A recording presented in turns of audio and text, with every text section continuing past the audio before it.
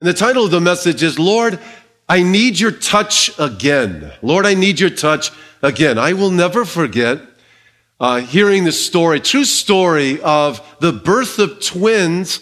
They were born premature. Big sister was doing phenomenal. Little brother was struggling. In fact, the doctors told the parents they were not convinced he would survive. He kept losing strength. The parents, of course, are reeling from this. So they decide to put big sister, these little preemies, big sister and little brother in the same incubator because they're thinking, if he just has a few hours, of course, they were in the womb together. We like them to be together. Okay, so they did. And big sister reached over and touched her brother. And something changed. He responded to this. They could see it. It's like it helped awaken him. So they decided to keep, of course, big sister and little brother in the same incubator so they could, be together in that companionship. The doctors said later that touch was the turning point for his survival. What's the point? You never want to underestimate a touch. The touch can be so powerful. I mean, there's all kinds of touches. There's the touch of a mother, the touch of encouragement and nurturing. There's the touch of a father, which is big. They're all big. But a father to put his hand on your shoulder to say, I love you. It's a sense of confidence and security. There's the touch of companionship, of a friend. Hey, there's a touch. We're all brothers and sisters in Christ. We're family, right? We kind of put our hands on each other. We get together in prayer. It's a way of saying, hey, I stand with you. We are one in the Lord. You never want to underestimate a touch. It can be super powerful. Now, why do I mention this? Because this is a passage, you guys, that tells the story of a man who was touched by God. And his life was like really dark. He was blind. Jesus touched him. And he could see, but it was blurry. And then Jesus touched him again, and he could see perfectly. Now, no doubt it was a miracle of compassion and a foretaste of what it's going to look like when Jesus returns. Because when Jesus returns and he establishes his kingdom on planet Earth, he brings wholeness. He brings shalom. We've talked about this many a times. Paul writes that he heals the deep dislocation of planet Earth. We have new bodies. I mean, you have the righteousness of God and the wholeness of God and the healing of God known on planet Earth. And so Jesus' miracles are little foretastes of what it's going to look like one day on a worldwide scale. Hey, can I hear an amen to that? Right? Okay. But listen, this particular story, and we're going to read in just a second, this particular story, actually in context, we always want to drive context. In context serves as an illustration, really, of the process that the apostles were going through. It's like they had been touched by Jesus. Like, follow me. Jesus was in the process of opening their eyes the more to who he is and his genius plan. Oh, they believed he was the Messiah. That's why they were following him. But it's like, what does the Messiah look like? What does God's plan look like? He's coming the first time to bear the cross. He's going to come again to wear the crown. They're in process. They're in radical process. And in a similar way, listen, all of us are still in process. Okay, so look at this. This is kind of the heart of the passage. We have it up on the screen. Verse 23, he put his hands on this blind man, Jesus did. He asked him if he saw anything. He looked up and he said, I see men like trees walking. So it's like, okay, it's better, but it's still blurry. And then he put his hands on his eyes again and made him look up and was restored and saw everyone. Let's all say the next word. Everyone clearly. All right. So it went from blurry, it was better, but it's blurry, to then absolute clarity. And in context, we're going to see this all the more. Hear this. I mean, this illustrates actually, as I mentioned, what the apostles were going through. Here's the reality. We're like this blind man, every single one of us. The Lord touches us, opens our eyes to who he is. We respond by the grace of God. But there's a process in our life that we need his continual touch in our life as we continue to grow more like the Lord Jesus. Look, Stephanie and I were driving the other day, and we were just so heavy-hearted over a family dynamic. You know, if your kids are suffering, there's nothing worse on planet Earth, right? So without getting into the details to our kids, otherwise I'm going to have to pay them like a $500 honorarium if I use them as an illustration. Okay, I got to keep this like general, but it was kind of like this, 1 minute to midnight thing for one of our kids. We were just so burdened and we were praying, and my precious wife, is on her knees often and tears, and cries out. She's just this great godly woman, and I'm just usually on my knees with her for about 20 seconds. She stays for much longer. Anyways, so we were just carrying one of our children on our hearts. And I said to her, honey, because I had kind of been reading my devotions, this passage, and I said, we just need a touch. I mean, we need help outside of ourselves. This is not something that's going to come from within. We need help from without. We need a breakthrough. And of course, Jesus said it's little faith that moves mountains. And a mountain speaks of an obstacle. It's like if you're walking on a path and it's like, oh my goodness, I gotta go over that. I mean, it's like, can there be an easy way, a highway, can I go through? A mountain speaks of an obstacle. And we were praying, Lord, just stamp this thing. Like with your heel, just like crush it. And stamp it and stuff. You stamp it down. And so we prayed. And we were thinking, Lord, touch. We need another touch.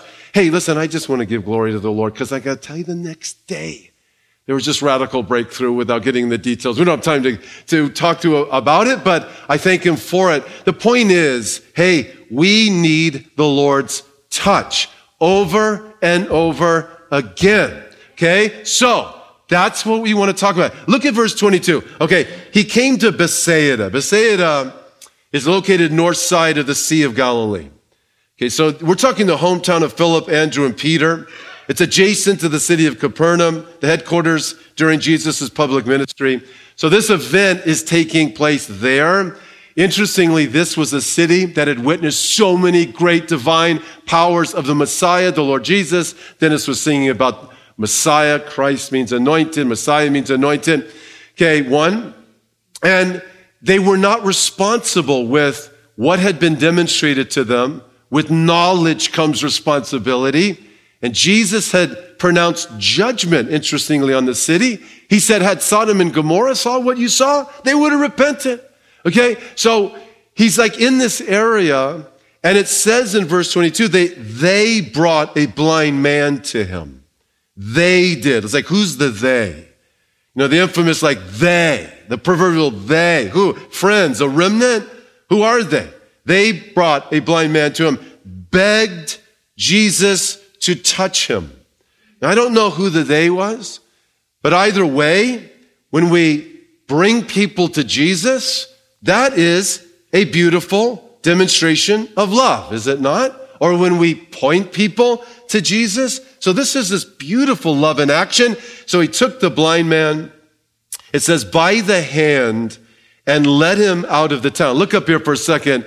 Look, so watch this. In the original language, it speaks actually of Jesus holding his hand. He's grasping it, firmly, and he's walking outside of this town. Okay, so he doesn't have his hand on his shoulder. He's not saying, can follow me. He's blind, right? He's really personal with this guy. It's a beautiful sense of companionship and taking an interest in this individual. Now look, verse 23 kind of throws us off. It says, he spit on his eyes. It's like, what? Oh, I don't know exactly what this looked like. I'll tell you this, scholars identify that there's some major cultural dynamics here that are taking place in terms of communication. It's like, what does that mean? There's just cultural dynamics as to what such an action would mean in first century, but boiled down, what Jesus is doing is he's being very personal with this guy. He's communicating with him. Communication's not easy. So, in order to really communicate, person A and person B really need to be on the same page. This last week, I got a text from my older brother. And I was on a texting thread, my older brother and my little brother, my baby brother. And so my older brother says, JJ, who's his grandson, swallowed a bottle of ibuprofen. Please pray, no damage. And I'm thinking, what? I mean, I get this and I just, oh Lord, I pray. I'm not sure what exactly that means.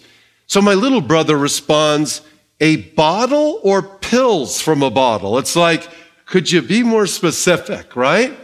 All right. And so it's like, hey, did he swallowed a bottle of ibuprofen? My little brother's a neuroscientist guy, and he wants the specifics. Are we talking actually a bottle or pills? I don't know. We are a crazy family, maybe. Actually, it was neither. It was actually a third of liquid ibuprofen. Still not good. But point is, not easy to communicate. I mean, you really have to be on the same page. Socrates would say to his students, speak that I might see you. So it's like, I really want to know you. So open your heart to me. Now check it out, verse 23. And he put his hands on him and he asked him if he saw anything. And he looked up and said, I see men like trees walking. And then he put his hands on his eyes again and made him look up, and he was restored and he saw everyone clearly. Here's point number one. We have it up on the screen. Hey, look. Hey, the Lord wants to touch our lives over and over and over again. Okay, I'll tell you, Jesus is dealing with this man in a very customized way. There's no other record that I'm aware of in Scripture where you have Jesus touching twice. Okay? You got to remember, his friends believe Jesus is the answer. He's the solution to his healing. They have seen so much. And now he's dealing with this individual in a very customized way. Look, when Jesus asks him, for example, get this, hey, what do you see? Just think the possible peer pressure that man could have been under to answer, oh no, I see, this is great. Oh, thank you very much. Because you're the one who raises the dead and walks on the water and calms the seas and stuff. And it's worked, but it's just worked a little bit. But I thank you. Imagine he could have not answered authentically, and maybe because of a little bit of peer pressure, not wanting to disappoint his friends or maybe even disappoint the Lord himself. But you have to hand it to this guy. Please hear this. He was totally authentic. He was sincere. He answered honestly. It's like, yeah, so many people are saying you're the Son of God, the Messiah. You touch me. Yeah, I see, but it's blurry. It's like, men are like trees. It's like the figure is not clear. And then Jesus touched him again. And you have to wonder if his honesty played a role in this. It tells us that the Lord meets us in a place of honesty and authenticity. Listen, we have the most wonderful Heavenly Father. He never shames us. He only saves us. And he wants us, please listen, Rise family, he wants us to be totally authentic. Bring your feelings to him. Bring your pain. Sometimes I think it's like, we think, well, Lord, you've touched me in this area. I was dealing with some struggle or habit or bitterness or an issue of unforgiveness, or I just have a poor attitude and outlook. Please forgive me for complaining. And I had victory over for a while. I asked for your help, but I find myself in a similar situation. And so I don't really want to ask. I feel bad to ask. And listen, the Lord wants us to ask. Reality is a lot of times the way forward is the way back. Here's the application. Cut out the default, man. It's all good. No big deal. No problem. No worries. No. It's like, Lord, I need your touch on a daily basis. Can I hear an amen to that? And even right now, seriously, even in your heart, here you've come. We have an incredible time of song. Thank you, Dennis and Victoria. We just had a beautiful time. But listen, you can still kind of like not be in a place where your heart is open to him. And I just want to encourage you, and it's not to moralize or to vibe you on that subject. No, man, just go big with authenticity. It's like, okay, it's okay to ask. It's okay to be honest. It's okay to say, like, I'm like spinning when it comes to this bitterness, or I'm spinning because of this habit, or I'm spinning because I'm like fearful or something. Lord, I need your touch again. Yeah, that's what he wants us to do. And as I said in context, it reveals the Lord's daily touch actually in the disciples' lives. We're going to see how this focuses now on Peter. We're going to see how Peter is in process. Touch me, Lord. Like in a moment, he's going to say, you are the Christ, the Son of the living God. And the Lord is going to say, hey, Pete, flesh and blood has not revealed that to you, my Father which is in heaven. You have just been touched. And then he's going to clarify the more his mission. The Son of Man is going to go to Jerusalem. He's going to be rejected. So in other words, the leadership that represents the nation is not going to embrace me as the Messiah. That's not to say every Jew's not going to believe. No, the leadership is not going to embrace, put a crown on my head. They're going to be so fearful of Rome and all these dynamics. Okay, so they're going to crucify me. Peter's going to freak out over this. He's going to need another touch. The Lord is going to touch him with clarity as to what it is to know him and follow him. Are you guys following me here? Then we're going to go into chapter 9. And they're going to be up on a mountain. It's like, oh my goodness. I mean, you're going to have the appearance of the bookends of Judaism, Moses and Elijah, and a credible presence of God, the Shekinah glory of God hovering over Jesus and the disciples. And the Lord, the Father speaks, this is my beloved Son. Hear him. Listen to him. It's like all of this are touch, touch, touch, touch, clarity, clarity, love, grace, help. And it just speaks to the reality that we need his touch every single day. But I wanted to say something real quick. A lot of times, Peter is given a little bad rap in a sense. Oh, he's a slow learner. He's real passionate, great personality, kind of foot and mouth disease. I just think that's a stupid way of categorizing good old Pete. And it actually reflects a ignorance from the West of the dynamics of first century Jewish culture. Because all of these guys are in major process of growth. And so if we kind of deval Pete as come on, Pete, you should get this. It's like you're rebuking the Lord for saying what he did or something. And we kind of categorize him in that way. It also reflects actually an absence of recognizing our own deep, significant need for process in our own lives. After all, we didn't make ourselves. God created us and recreated us in Jesus, and we need his continued touch in our life. Okay, so let's identify 4 touches, and we're going to be here till 1:30 in the afternoon. No, just kidding. Okay, so here's point number 2. There is the touch of revelation and illumination. That's what we get next. Check it out, verse 27. Jesus and his disciples went out to the towns of Caesarea Philippi. On the road, he asked his disciples, saying to them, who do men say that I am? So they answered, well, John the Baptist. But some say Elijah, and others, one of the prophets. And he said to them, but who do you say that I am? And Peter answered and said to him, you are the Messiah. You are the Christ. And he strictly warned them that they should not tell anyone about him. Okay, what's taking place? Well, as I mentioned, Matthew's gospel identifies Jesus when Peter answered, you are the Christ, the Son of the living God, that it was the Father actually that gave the touch to lead to that right conclusion, right? So in other words, it came outside of it. Hey, Pete, blessed are you, Simon of Bar-Jonah, for flesh and blood has not revealed this to you, but my Father who is in heaven. Another way of saying, Pete, you were just touched by the Heavenly Father himself. And the fact that the Father touched Peter tells us in principle that the tangible physical world is just as real as the intangible. Okay? Physical world is real, but there's also an unseen realm as well. One of my favorite philosophers put it this way: our lives pivot on real things that are non-material, ideas and emotions and imagination and memory, relationships, intuition, suffering, joy, consciousness, and faith.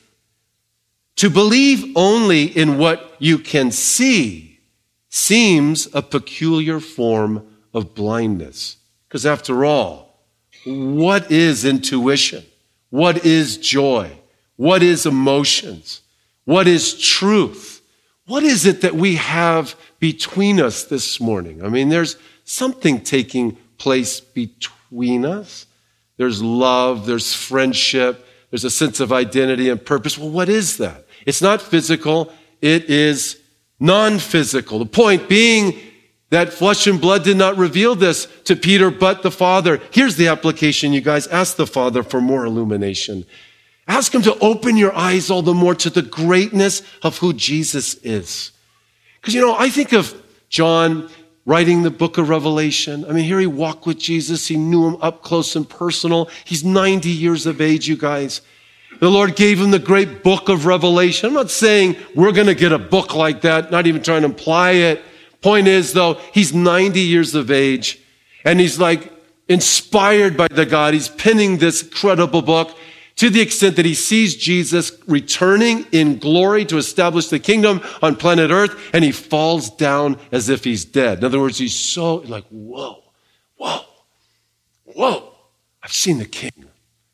And he's so moved by this, he falls down. He's just overwhelmed by the reality of who Jesus is. Or another way of saying it is he's overwhelmed by absolute reality. And let me just say this. Paul says in Ephesians chapter 1 that prayer and the work of God's Spirit that touches our lives and gives us greater insight or understanding afresh of who Jesus is works hand in glove with prayer. So maybe even in your heart right now, hey, just go for it. Application, like, Lord, by your Spirit, may I continue to grow in the understanding and the knowledge of Jesus Christ. Can I hear an amen to that? That's a great thing. All right, so Peter's going to be touched again. Look at verse 31. He began to teach them that the Son of Man must suffer many things, be rejected by the elders and chief priests and scribes, and be killed, and after 3 days rise again. Now, there's a lot to unpack here. In fact, all of these portions of Scripture, seriously, we could take a whole week, or a Sunday, I should say, on each portion. Okay, so we're kind of moving through it. But the big idea here is that national Israel, represented by these leaders, will not embrace Jesus as Messiah. You'll not see him as the promised Davidic king at that time. But that does not mean, and thanks for your patience, Rise Church family, but it does not mean that Jews do not believe in Jesus. And we talked about this a couple weeks ago. Romans chapter 11, it says, blindness in part has happened to Israel. That's national Israel. And that was written in the first century. So you have these leaders who represent the nation. They're kind of like the president, the Senate, the Congress. And they're saying, no, we do not acknowledge Jesus as the Davidic promised king. They don't accept him. But again, that doesn't mean that Jews did not embrace Jesus. I mean, Christianity is a Jewish movement, okay? We know that, all right? But the Bible says that blindness in part one day will be removed. And all of Israel will embrace Jesus as Messiah. All Israel will be saved, okay? So that's going to happen. When he returns, they look upon him whom they pierced. The Bible says that Jesus said they'll call upon him in the name of the Lord. All Israel will be saved, which means this: the nation of Israel will live out its full potential in the promised son of Israel, in the Davidic king, and as a nation in the Messiah, the entire world will be radically impacted at the second coming of Jesus. Okay? I so much want to call for an amen there, but I'm going to just keep moving. Now, check this out. All right. Let's just break this down. He identifies the Son of Man. Now, who are we talking about? Well, he's talking about himself. And this is akin to Daniel chapter 7, when it says, one like the Son of Man coming with the clouds of heaven. He came to the Ancient of Days, and they brought him near before him, and then to him was given dominion and glory and a kingdom that all peoples and nations and language shall serve him. His dominion is an everlasting dominion which shall not pass away, and his kingdom the one which shall not be destroyed. All right, look up here for a second. Thanks for being good Bible students. Please hear this. When Jesus said the Son of Man, he's not, using the phrase in some esoteric, like, what does that mean, son of man? I mean, such a weird way to identify a human, son of man, right? He's using it very intentionally because biblically the son of man is the promised king, is the promised king of Israel, through which the entire world is blessed, through which the entire world you have justice that takes place. What Jesus says is the king must suffer. So another way of saying this is like, man, in order for there to be wholeness on planet Earth, it cannot be the result of someone showing up and legislating it, because there's a deep problem in man himself. There's a broken relationship with God. That needs to be reconciled first. Are you guys tracking with me? There's a darkness behind the darkness. So in other words, if Jesus, for righteousness and justice and wholeness and the glory of God to be known on planet Earth, people need to be healed. And the deepest problem is a dislocation in relationship with God. So Jesus is saying, he's saying here, he's going to go to Jerusalem, and the king, the son of man, the king must suffer. Now it's like, bear with me here. How do we wrap our minds around that? Don't have a lot of time, but let me just say this. Generally, any healing in life involves suffering. Any growth in life involves suffering. You know, there's growing pains physically. If we want to grow muscles and stuff, you got to break them down before you build them up. If there's going to be a reconciliation in a relationship, in other words, peace and wholeness and righteousness and for future generations impact and so forth, I mean, if there's going to be forgiveness, forgiveness is painful. Forgiveness is not like, oh, I just never remember the injustice or that, you know, or the abuse or something. No, forgiveness is forgetting. It's when the memory comes, I choose not to be informed by it. I choose by the power of God to be like Jesus. And it's like, forgive them. They don't know what they're doing or what they've done. It's like, and that is actually painful. The mother that raises these babies, right? Has 1, 2, 5, 10, whatever. It raises, and then, you know, in her 70s is at a place is now taking care of grandchildren. It's not easy, right? I mean, there's a form of being outside of your comfort zone and suffering, but it's a part of the blessing and the wholeness for the future generations and for her grandchild. So, what's my point? What I'm trying to simply say is, well, there's no one that has suffered more than Jesus. There's no one ever that suffered more than he has. And his suffering was necessary. In taking the sin of the world upon himself, he became sin that we might be made the righteousness of God in him. He was treated as if he committed every stinking sin in human history. He must suffer. It's essential to demonstrate love and bridge the gap between God and man. Can I hear an amen to that? Amen. So the question is, man, where is the Lord? Here's the application. Where is the Lord having you to suffer that others might be blessed? That's really a beautiful reality there, because I'll tell you something, man, that's love. No, that's love. The elephant in the room with regard to love is love suffers. Love suffers long and is kind, Paul says. Rarely is love romantic. Rarely is it euphoric. In interpersonal relationships, it's non-reactive. It retreats. We've talked about it billions of times, and is patient, and then it advances in kindness. And it's like when the Lord's on the cross, man, rather than being reactive, he's like, man, I'll just bear it. Just give it taking all the blows upon himself, and in response, gentleness, redemption, and love. But all of this was too much for good old Pete. I love Peter. I mean, this idea is going to be rejected. I mean, it's like, are you kidding me? He wouldn't be the only one. And this idea of rejection. I mean, the leader should accept him. He's the Messiah. He's the Davidic king. Look at verse 32. Peter took him aside, began to rebuke him. But when he had turned around and looked at his disciples, he rebuked Peter, saying, "Get behind me, Satan, for you're not mindful of the things of God, but the things of men." I mean, is the Lord calling Peter Satan? I don't believe in any stretch of the imagination. The idea behind it, though, anything that would undermine the Lord's redemptive love, the Lord's genius plan, the Lord's suffering to bear the sin of the world, to bridge the gap between God and man, any idea that would undermine that, yeah, I'm going to say it, is satanic.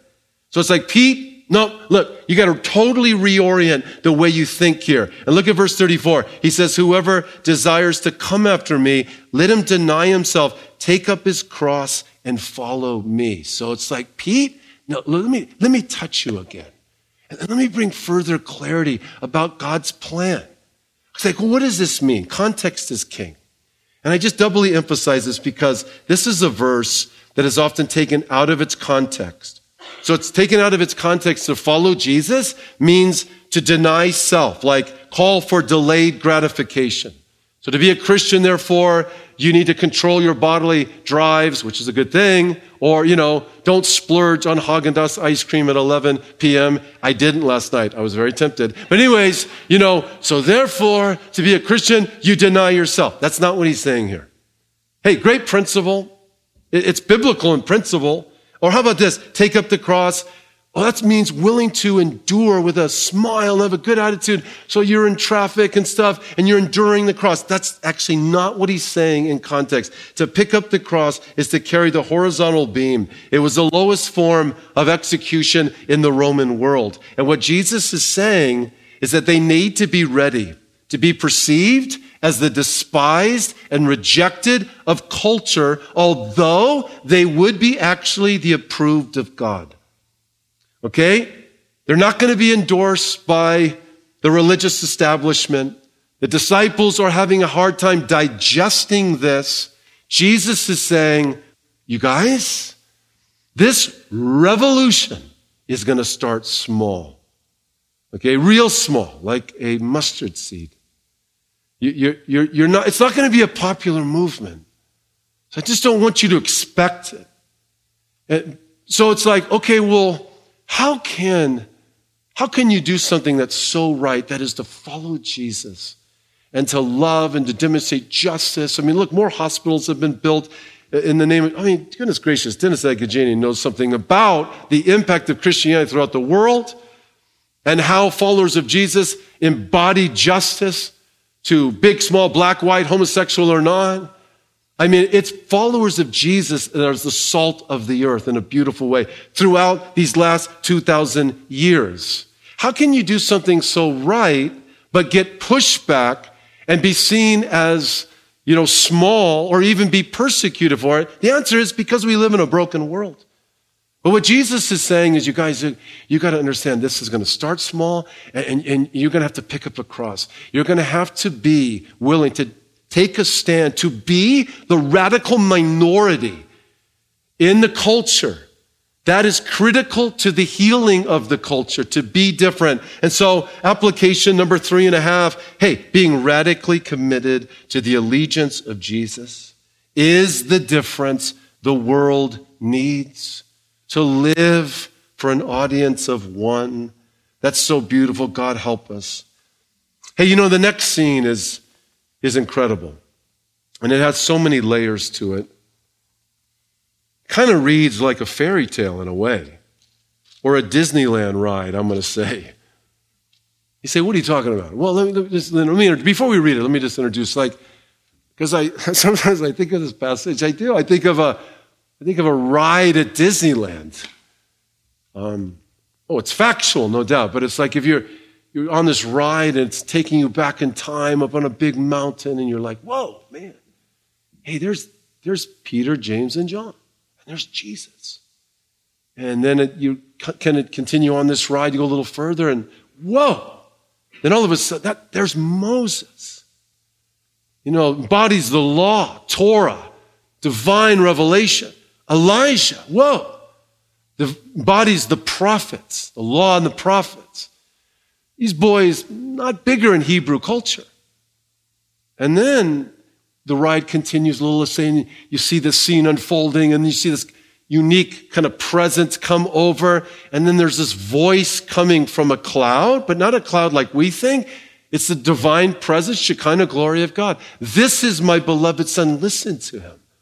You're just like, whoa, because that's how it kind of reads, but it's not a fairy tale. It's not obviously a Disney ride. I mean, you have Peter who wrote about this. We have it up on the screen. He says, hey, we are not making up clever stories. So in other words, it's not Greek mythology. When we told you about the power of our Lord Jesus and his coming again, we have seen his majestic splendor with our own eyes. And he received honor and glory from God the Father when God's glorious, majestic voice called down from heaven, this is my beloved son. Son means the king. I am fully pleased with him. Now, some of you are hearing these ideas for the first time, and I didn't even read the text. So let's read it. It'll be reinforced all the more. Verse 1, chapter 9, it says, and he said to them, assuredly I say to you, there are some standing here who will not taste death till they see the kingdom of God present with power. Look up here for a second. So in other words, he's asking, context. Hey, who do men say that name? Elijah, Jeremiah, one of the prophets and stuff. Okay, who do you say that? Messiah. You've just been touched by the Heavenly Father. Now let me give you more clarity on God's genius plan. I'm going to suffer. Okay? The leadership of Israel will not embrace me. That's not to say Jews are not going to follow me. It's a Jewish movement. Okay? Then, further clarity, look, you're going to have to pick up your cross. Because I know you boys are thinking about being on my right hand or my left. And God bless you. Nothing wrong with that. I would have been thinking the same thing. I want to rule and reign with the Messiah. What's wrong with that? And then he's like, okay, now I want to just doubly underscore, okay, that I am the Messiah. Don't worry about it. Hang in, because what you're going to see is you're going to see the power of the kingdom of God. There's going to be this demonstration that God's plan is unfolding and that you are rightly in it. So don't panic. All right, so look at verse 2. So after 6 days, Jesus took Peter, James, and John, led them up on a high mountain apart by themselves. He was transfigured before them. His clothes became shining, exceedingly white, like snow, such as no launder on earth can whiten them. The word transfigured there is a word in the Greek, metamorphosis. But what type of change, what type of metamorphosis are we talking about? I mean, is it a miracle that Jesus radiated glory? Because the idea is the glory, the radiation of light is coming from the outside. It's not like a spotlight. It's coming out from him. I mean, is that a miracle? Or is the miracle that he veiled his glory for 33 years in human flesh? And what he's doing now for the apostles, Peter, James, and John, is allowing them to see his kingdom glory, that his kingly glory. Are you with me on this, you guys? Okay? That's what's happening. It's a beautiful point. And so point number 4 is, man, there's the touch of security actually in God's plan. The touch of security. And so in verse 4, it says Elijah appeared to them with Moses, and they were talking with Jesus, kind of the ultimate endorsements from the community of Israel. Luke's gospel tells us the conversation was about his death in Jerusalem. And then in verse 5, it says, Peter answered and said to Jesus, Rabbi, is it good for us to be here? Let us make 3 tabernacles, one for you, one for Moses, one for Elijah, because he did not know what to say, for they were greatly afraid. Now, is this Peter kind of bumbling? It's like, oh my goodness gracious. You have Moses and Elijah and this glory being seen, radiating from Jesus. And he's like, should I just build some booths, some tabernacles here?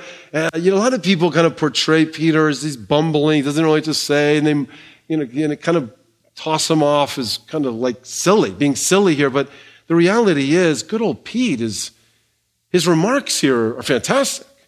Because what he's thinking Zechariah 14.